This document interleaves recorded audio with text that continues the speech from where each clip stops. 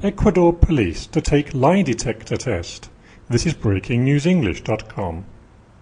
Ecuador's government is going to make all of its police officers take a lie detector test. The BBC reports that Police Chief General Wilson Alulema wants all of the police to take the test to help end corruption in the force. It is part of President Rafael Correa's efforts to modernize the force following a police mutiny last year.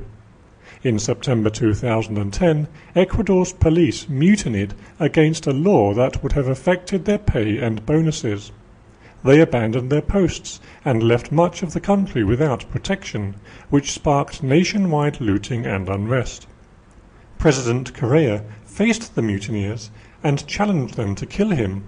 A bad idea, as his own police attacked him with tear gas, and he had to be rescued by the army. As many as 42,000 officers will take the test.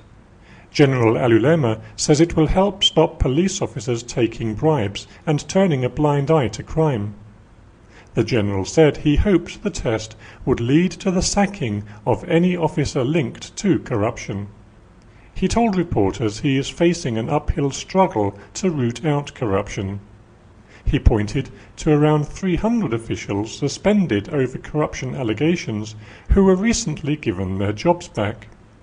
Judges argued there were too many irregularities for a case to be made against them.